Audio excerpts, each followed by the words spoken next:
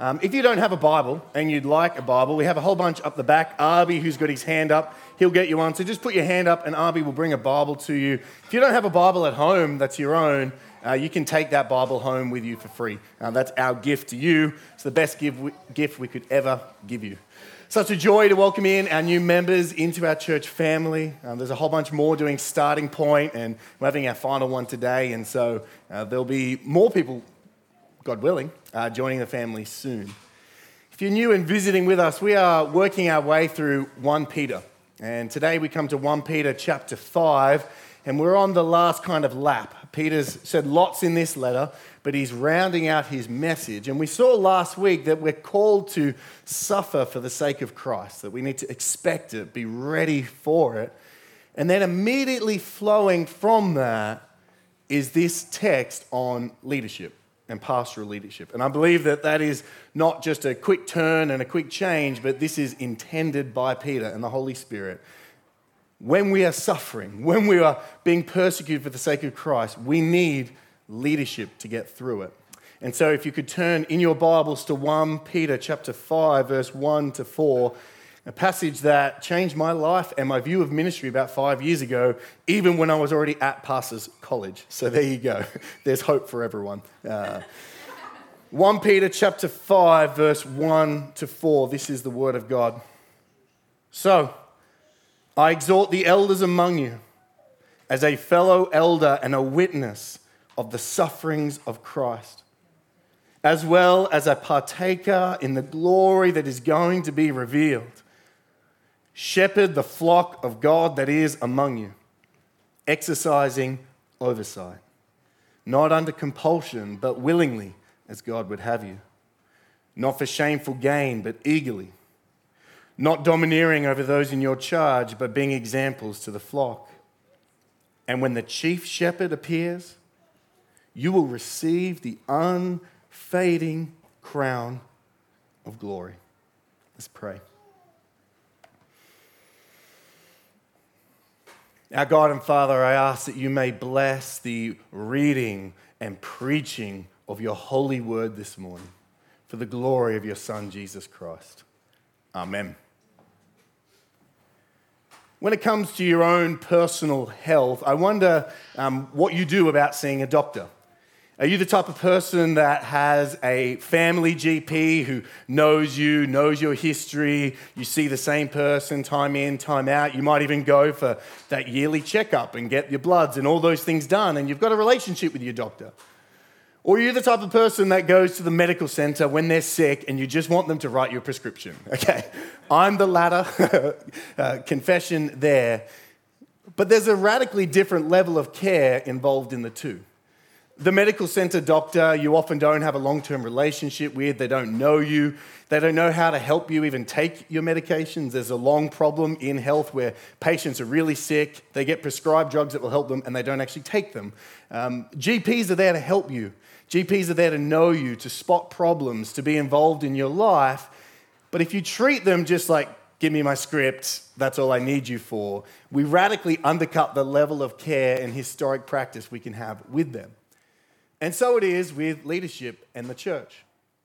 We can receive leadership from podcasts, from books, even just by attending a church and sort of get what we need, we feel. Get a sermon or, get some direction or get some ideas, things that we want for our souls. But the biblical picture for ministry is very different to that kind of, you're a service provider, I come to you when I need you, and then otherwise we've got nothing to do with each other. The image that is in this text radically changes how we are to view ourselves as sheep and our leaders as pastors. So although this passage looks like it's actually literally only applicable to one person in the room, me, this passage is actually here for the whole church. That's why Peter wrote to the whole church, to all the churches in Turkey, that they would know what their leaders are meant to do, how they're meant to view their leaders, what their leaders are meant to not do, as you'll see in this passage. He's informing us and building a worldview and a picture for you and I. And it's my hope that from today you'll have a biblically informed view and expectation of pastoral leadership. I hope that today will inform how you are to pray for me, your pastor. Inform your expectations you have of me as your pastor. Inform your evaluation of me as your pastor. To know what I'm meant to be doing, and then you hold me to that account.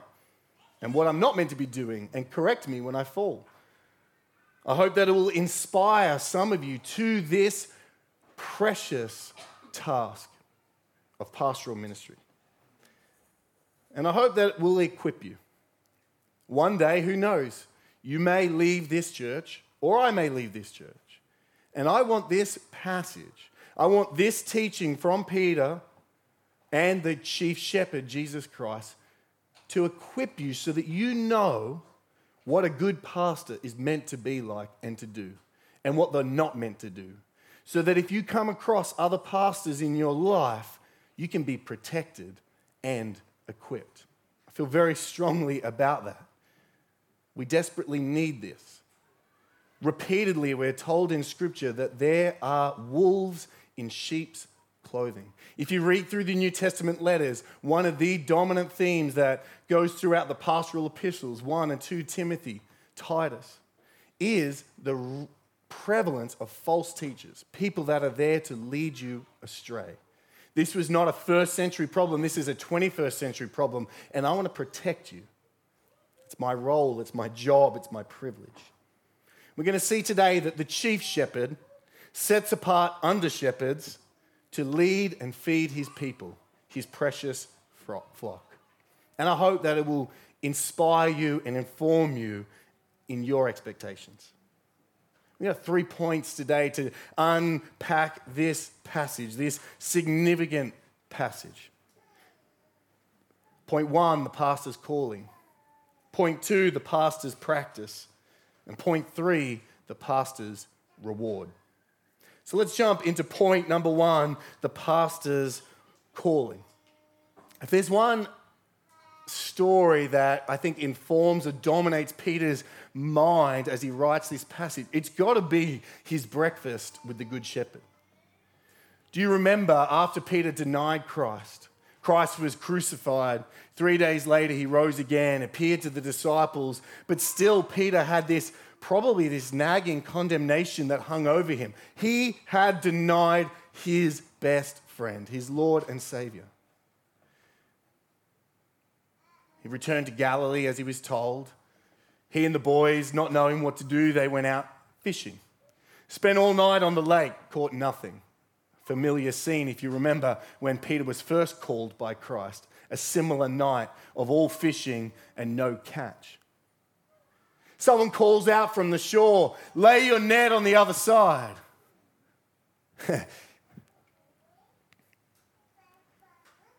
Peter recognizes the voice. He jumps out of the boat.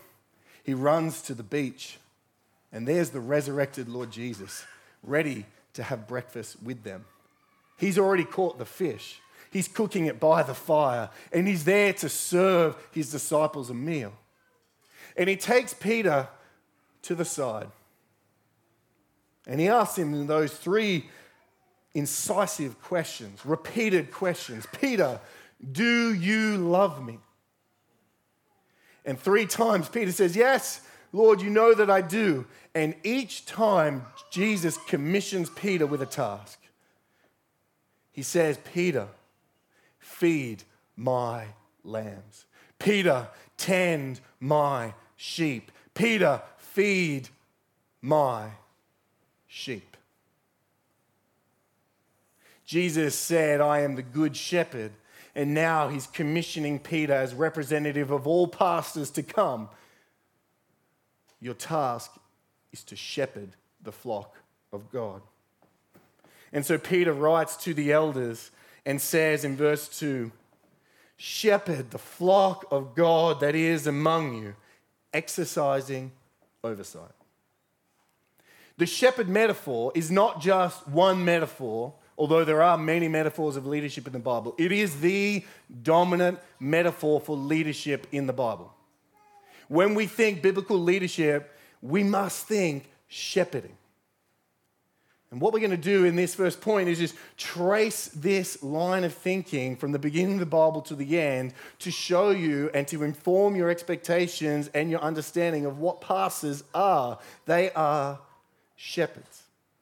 There's many great models of leadership that we could look to and still can learn from. Military commanders ordering their troops to achieve the objective and win the mission. That's good, that's helpful. Business leaders delivering organized and professional services of highest quality. Gurus to be followed, revered, and obeyed because of their superior spirituality and insight. That's another way people view leaders. Or a coach to help you achieve your goals. Or more commonly now, and I would not agree, a therapist.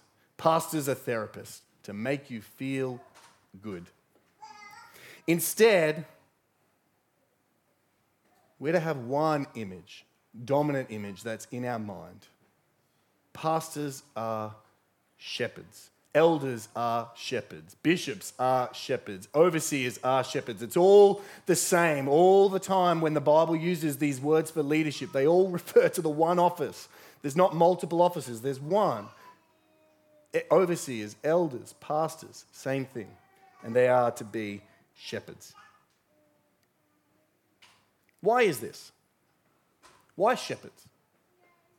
Well, we're going to see that God himself, firstly, identifies as the shepherd of his people and then enlists under shepherds to be his leaders while he is in heaven. The dual image of shepherd and under shepherds can be traced from its beginning in Genesis, where Jacob, the patriarch, who is himself a shepherd, declares the Lord Yahweh as the God who has been my shepherd all my life long to this day. The first time God is referred to in the Bible as the shepherd. It's developed in Moses. What was Moses? A shepherd in Midian. And David. What was David? A shepherd. David is called the shepherd of God's people, Psalm 78. He chose David, his servant, and took him from the sheepfolds. From following the nursing ewes, he brought him to shepherd Jacob, his people, Israel, his inheritance. Psalm 23, the Lord is my shepherd. So God is the shepherd, and his leaders are to shepherd his people. If you follow Israel's history, though, you'll see that all human shepherds fail. David failed. Moses failed. All the kings, leaders, they failed afterwards. And we get to Ezekiel 34, which is a harrowing passage. And God says, thus says the Lord God, behold, I am against the shepherds, and I will require my sheep at their hand. Because they were feeding themselves, looking after themselves, and leaving the sheep to the wolves. And so God says, I'm going to get you. I'm coming after you. Because Israel is his flock. It's his people. In Jeremiah chapter 3, verse 15, God promises this. I will give you shepherds after my own heart, who will feed you with knowledge and understanding. And even better than this, in Ezekiel 34, verse 15, 16, and 23, even better than new shepherds after God's own heart. Look at this. I myself will be the shepherd of my sheep, and I will make them lie down, declares the Lord God. I will seek the lost, and I will bring back the strayed, and I will bind up the injured, and I will strengthen the weak, and the fat and the strong I will destroy. I will feed them in justice, and I will set up over them one shepherd, my servant David, and he shall feed them and be their shepherd. This dual image longs and hangs around in the history of Israel, begging for fulfillment. We want God to be our shepherd, and we want a servant of David to come and lead us again. And don't we long for that in our land? Don't we long for leadership, a leader, a political leader that we can just love and respect and know that they're not in it for themselves, they're not in it for their faction, they're in it for us. They will lay down their lives for us. And then, in John chapter 14, Jesus declares, I am the good shepherd. And the good shepherd lays down his life for the sheep. Isn't that incredible? Jesus picking up on that theme of Ezekiel 34. But Jesus isn't here anymore. Jesus ascended to the right hand of the Father, where he still remains the chief shepherd. And then, in his mercy and as a gift to the church, he sets apart people like Peter to feed his lambs and tend his sheep. It wasn't just Peter who thought of shepherding as the dominant image. The Apostle Paul said this to the Ephesian elders. Acts chapter 20, verse 28. Pay careful, he's speaking to the Ephesian elders on the beach at Miletus. Pay careful attention to yourselves and to all the flock in which the Holy Spirit has made you overseers, to care for the church of God, and listen to this, which he obtained with his own blood. The chief shepherd shed his precious blood, 1 Peter 1:18, to buy his sheep, to secure them for himself, and then entrusts them to under-shepherds to watch and care for them while he reigns in heaven. And finally, the Apostle John in Revelation sees a vision of incalculable worth and beauty, a vision of the slain lamb, Jesus, the shepherd of his blood-bought people, Revelation 7:17. For the lamb in the midst of the throne will be their shepherd, and he will guide them to springs of living water, and God will wipe away every tear from their eyes. You see this theme throughout all Scripture. And so Peter then, concluding when he speaks to the elders, says, "So I exhort the elders among you, shepherd the flock of God that is among you, exercising oversight." Pastors are shepherds. That word there, shepherd the flock of God, is the same word for pastor. That's where we get the word pastor from. So overseers, elders are shepherds. And this shepherding idea is not just pregnant with practical applications for pastoral ministry, it's also a powerful identity. The way metaphor works is it not just informs us of what we do, but how we are to think and feel about the task. And the shepherd metaphor is here for shepherds and the sheep to understand and understand the identity. We're not talking about business leaders, military commanders, gurus, or therapists. We're talking about shepherds. And to first century Israelites living in Palestine, they knew what a shepherd was like. You've got to picture yourself not on a farm out at Wagga Wagga, but you've got to picture yourself on a Palestinian hillside, rocky, dangerous, cold, no stables, no buildings, just 100 to 150 sheep and one man. There's wolves about. There's danger, there's sickness, there's famine, there's heat, there's the freezing cold at night, there's thieves and there's robbers. And there's one guy. He has to know his sheep, watch his sheep, care for the sheep, birth the baby lambs, tend to the ewes, separate the males from the females at times. Each one of them representing huge economic value. That's the image that this conjures up. It's not a position of professionalism or power or prestige or status that it has become. No, it's a lowly, hard, agrarian, boring in a sense, but deeply meaningful image for God's people. And it's the image that you are to have of myself. It's the image I'm to have of myself. You are the flock of God, and I'm a sheep as well, don't you worry. And you need a shepherd. So if pastors are shepherds, what are they called to do? We have the identity, we have the expectations, but what's the job description? I'm just going to briefly outline 4 things that shepherds do. Firstly, shepherds lead the sheep. According to Scripture, pastors are called by God and accountable to God to lead the church. The Bible describes this in various ways, but our text is a great place to go. Elders shepherd the flock of God that is among you, exercising oversight. That means lead them. You're in charge. You're at the top. You're watching over. We live in a world that is very suspicious, and often rightly so, of leadership. But we need to baptize that in the Bible. We need leaders. We need good leaders, true leaders. And we need leaders who actually lead, not just give us what we want.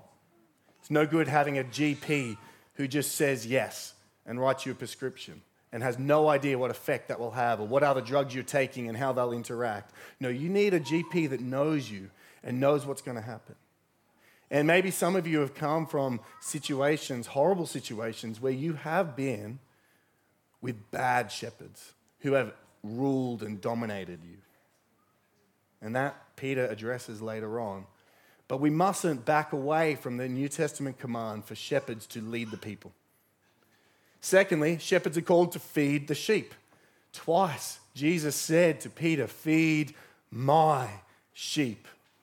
And you got to sense that personal, possessive tone. Peter, feed my sheep. They're not yours, they're mine, but you need to feed them. And what are we to feed the sheep with? Well, the Word of God. That is our food. That is honey. That is what we eat and drink. That is what gives us sustenance, is meat and doctrine and truth and Scripture. And so pastors are called to preach the Word in season and out of season. That's why we take so long to preach sermons. That's why we do Sunday nights. That's why we have a long starting point course. That's why we do what we do. We have men's and women's breakfast, because we want to feed the sheep. We are desperate and hungry for more knowledge of God. And my job as a pastor is to feed you, to see you grow up and mature.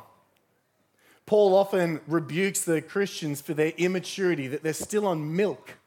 But no, they need meat. And I don't want us to be a milk-only church, just suckling away. I want us to be chewing and getting deeper and deeper. So my call is to feed the sheep. Thirdly, shepherds. Imagine this, 150 people, 150 little sheep on a hillside in Palestine. Shepherds are called to protect the sheep. We're to protect the church from the many dangers and snares, both externally and internally. We're sheep. We don't have any defense mechanisms. We got no spikes. We got maybe some teeth that can bite a little bit. Not a whole lot. We're fluffy. We're very prone. We're so vulnerable. We need protection from Satan, like we sung today. A mighty fortress is our God. Though this world with devils filled, but we have God as our protector, and then he sends under shepherds to protect you. My job is to look out for how Satan might be at work in our midst, to look out for false teachers that might come in, or false ideas, or podcasts, or books, or things that you've brought with you from outside and even from within. My job is to protect you. To protect you as well from your own flesh. Your greatest enemy is not actually Satan. Your greatest enemy lives within you. It's you. Even though we're redeemed by Christ, we still have the old man or woman within us who wages war. That's why every day when you wake up, you don't wake up going, "Yes, I love Jesus, I'm ready, send me out, Lord, I'm going to tell everyone, I'm going to live perfectly." No, you wake up and you're like, "Oh, again, do I have to do it? Oh, I should read my Bible. Oh, it doesn't feel very inspiring." That's because you have flesh in you. And my job is to protect you and warn you against your own flesh and help you see that it's fighting against your soul. And the world itself. Our world is designed for self. And it has many charlatans and people out there doing what they want for themselves. And most often, it's tempting you subtly. Like the frog that is boiling away, but it started in cool water and it slowly gets warmer and warmer until it's completely boiled to death. That's what the world is doing to us. And so we need constant protection from that. And that's why preaching has to cut against what this world says and cut against what we instinctively believe. It's not nice. I'd rather just preach what you want to hear, because then you'd say, oh, thank you so much. That's wonderful. And I feel really good. But there's times when I have to say, no, we can't do this. No, this is wrong. This is sinful. This is lazy. This is prideful. This is greedy. I'm called to protect the sheep. Hebrews 13:17 says, obey your leaders and submit to them, for they are keeping watch over your souls as those who will have to give an account. Let them do this with joy and not with groaning, for that would be of no advantage to you. And it is such a privilege. It is a joy to be your shepherd. It is not a hard task in this. You guys do this so well. But I bring this verse up just to remind you, I'm here to keep watch. I'm not here to do what you want, in a sense. I'm here to watch and to care and to look and to see and to oversee and think, what's going on? How can I help? How can I serve? What do we need?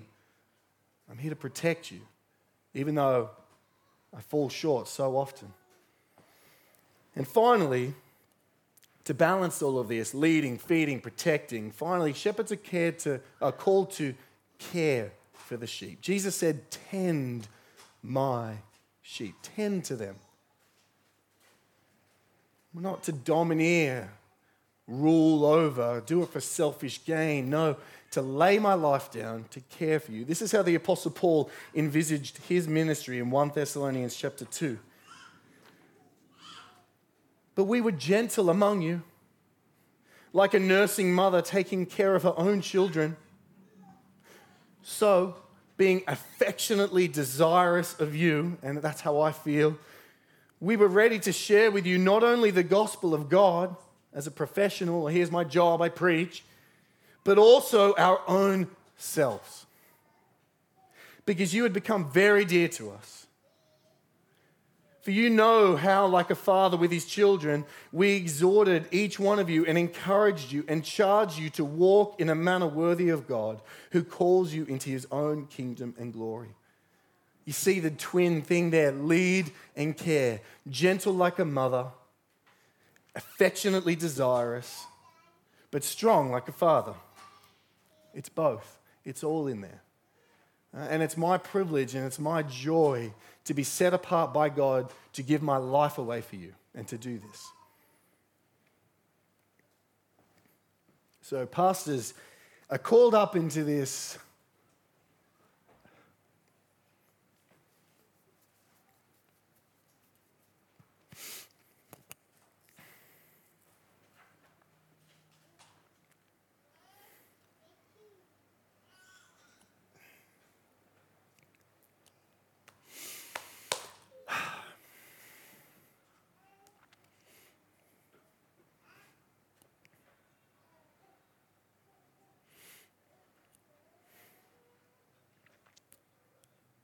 this glorious of tasks. So unworthy am I.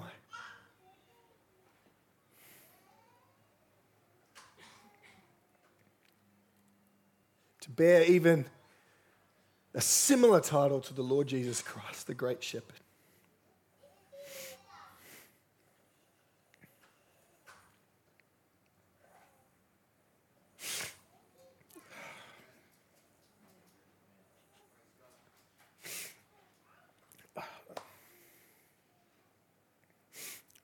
I'll try. Friends, we need shepherds. It's a gift far higher than my calling. I don't deserve to do it. You don't need businessmen, military leaders, coaches, gurus, or influencers, or therapists. We're sheep who need shepherds, who watch over us as individual sheep and as a flock as a whole, leading, feeding, protecting, and caring. So that's the pastor's calling. That's the job. But what type of shepherd? We've already touched on this to some degree, but what type of shepherds does God want his under-shepherds to be? That leads to point 2. I said before that it was the pastor's practice. The point is actually point 2, the pastor's manner.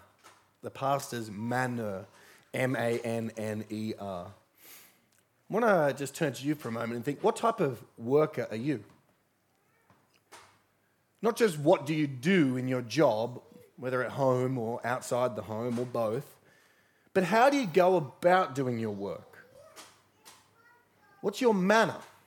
What's your style? Or what was your style if you're retired? That is your ethos, your tone, your temperament. What did people receive from you in your behavior, not just in your output? We say manners maketh the man. Well, I think manner makes all the difference in ministry.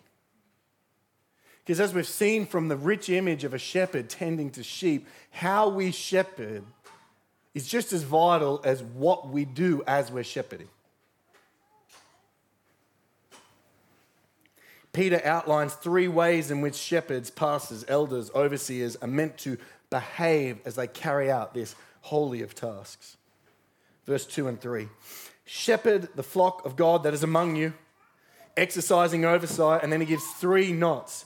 Not under compulsion, but willingly, as God would have you. Not for shameful gain, but eagerly. And not domineering over those in your charge, but being examples to the flock. See, Peter, as he speaks to the elders, he wants to command by the authority of the Holy Spirit, not just obedience to the task, but obedience in their emotional life.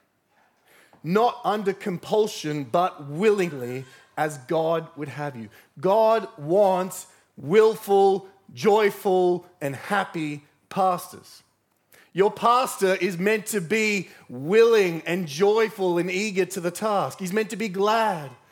Because if he understands the task in which he has, that he gets to be involved and love and set aside to care. Oh, come on. For the sheep that Christ shed his own blood for. What a privilege.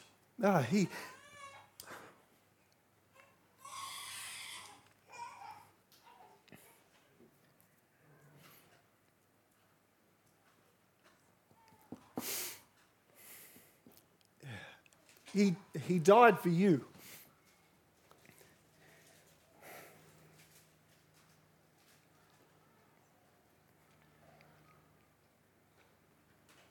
And therefore, you're very precious to him. And therefore, it's my great and glad and willing privilege to be set aside to serve you.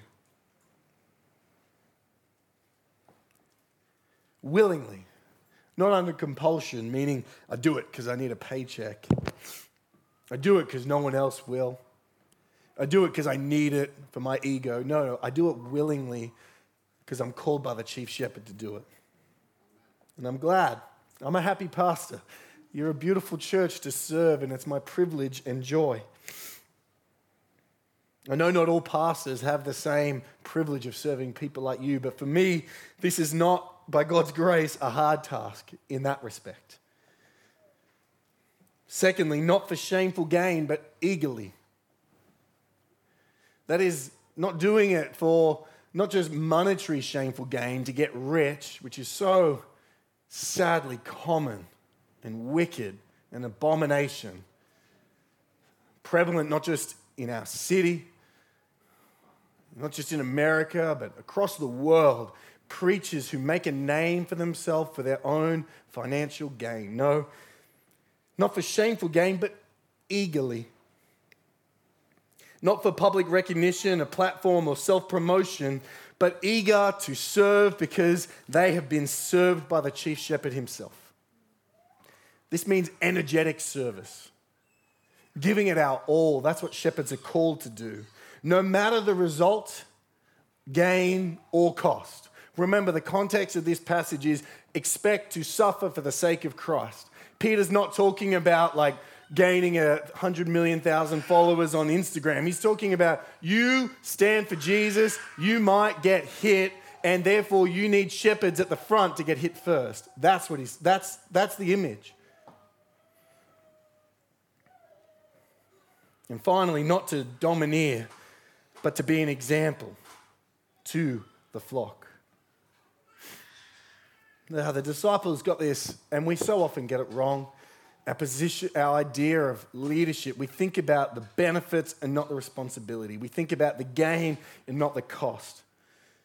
And the disciples were arguing amongst themselves one day, who's going to be at your left or right hand? Who's going to sit with glory and honor and power? Who's going to be the ones that are able to click their fingers and be served and call the servants to themselves and get what they want and be seen and revered and respected? And Jesus said, he calls the boys to him and says, you know that those who are considered rulers of the Gentiles, this is Mark chapter 10:42, lord it over them.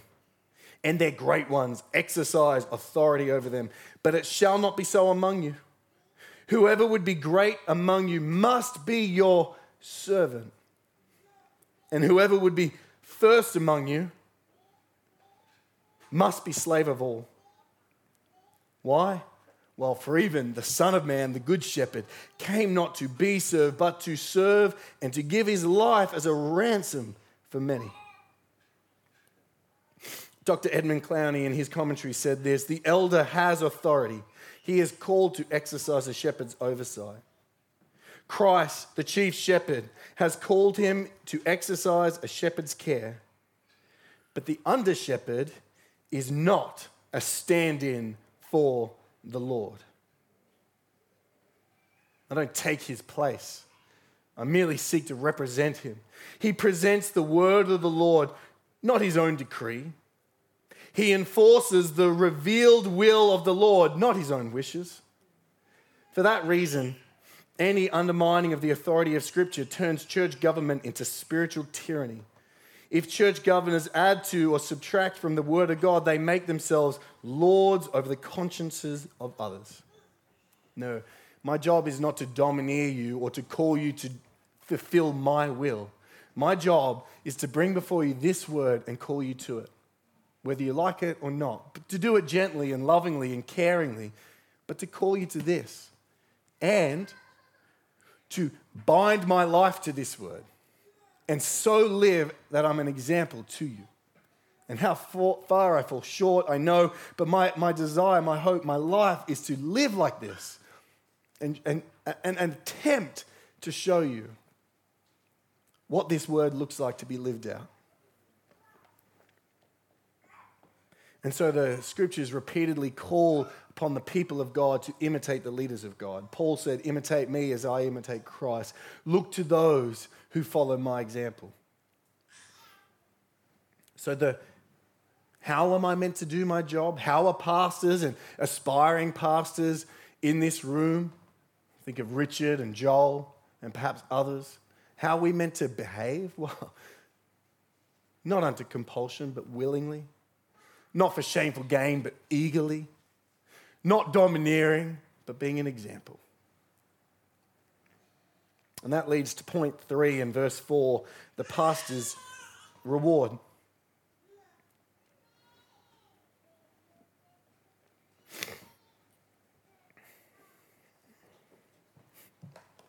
Yes, I'm going to need that.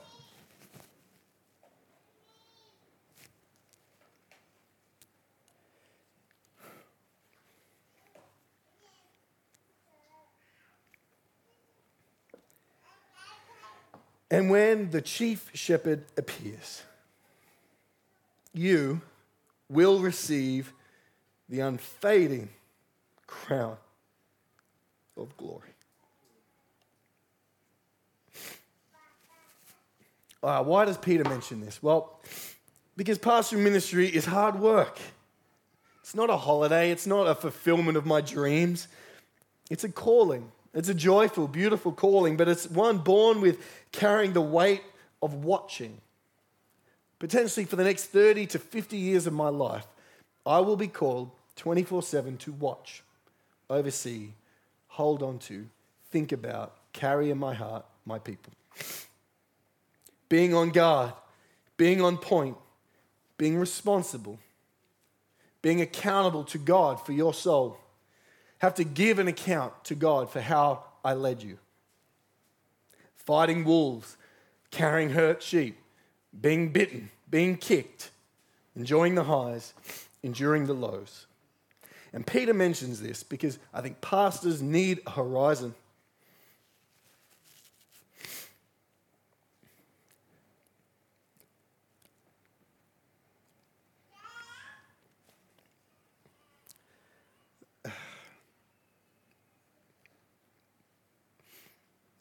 They need to be able to see over the hills to the great day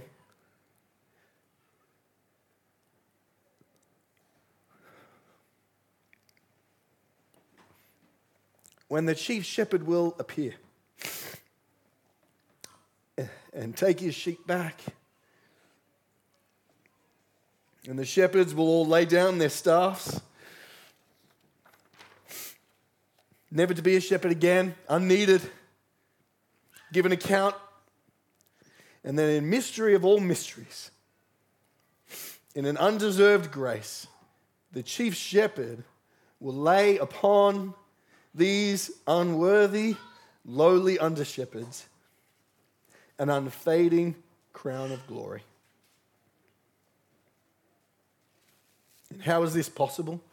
That a pastor would be a sinful,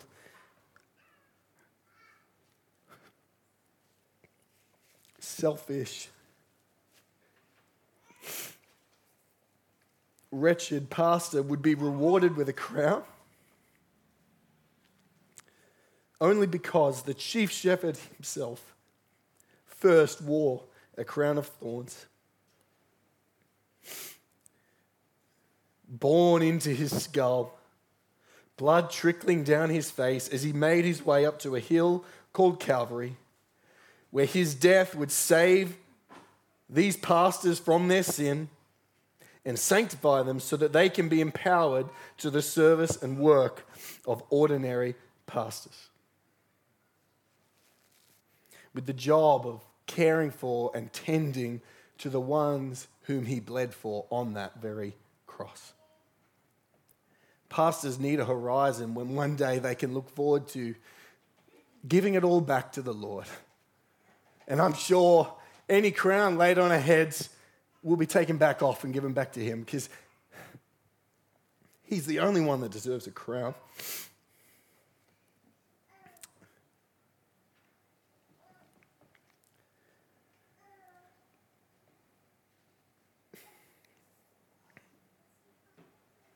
God's design for the church, for the flock of God, is that they need pastors. Not just one, but God willing, a plurality of pastors who are watching, caring, tending, leading, feeding, protecting.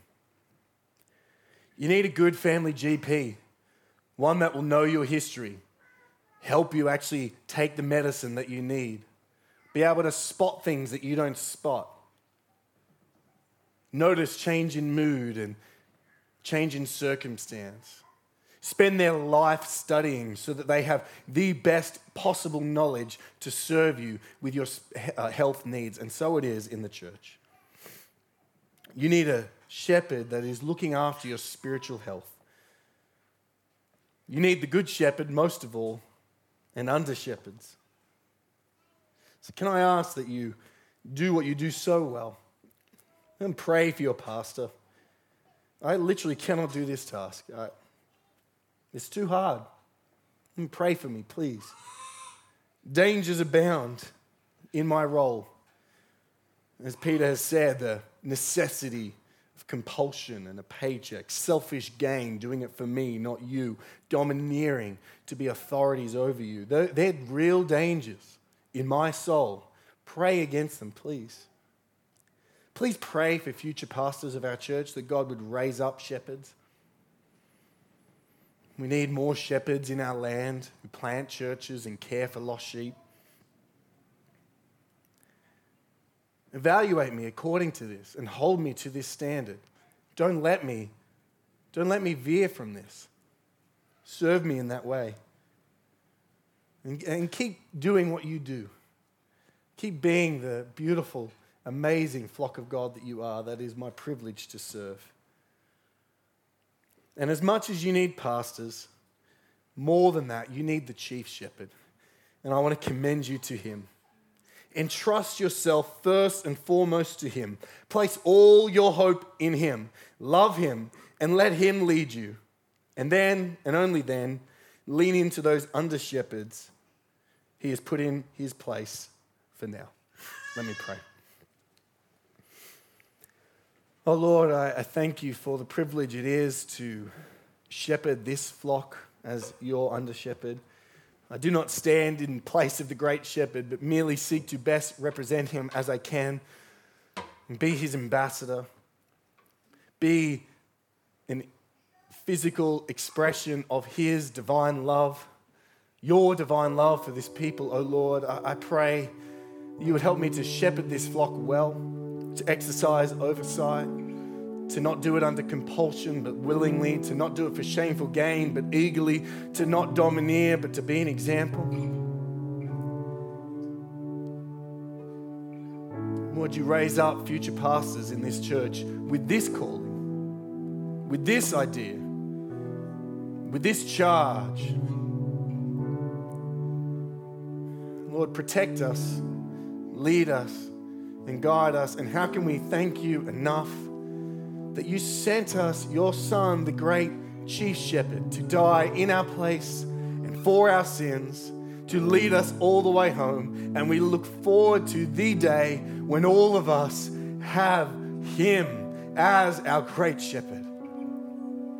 Oh God, help us to trust in him all the more, to lean into him all the more, and to be led by him all the more. In Jesus' name, amen.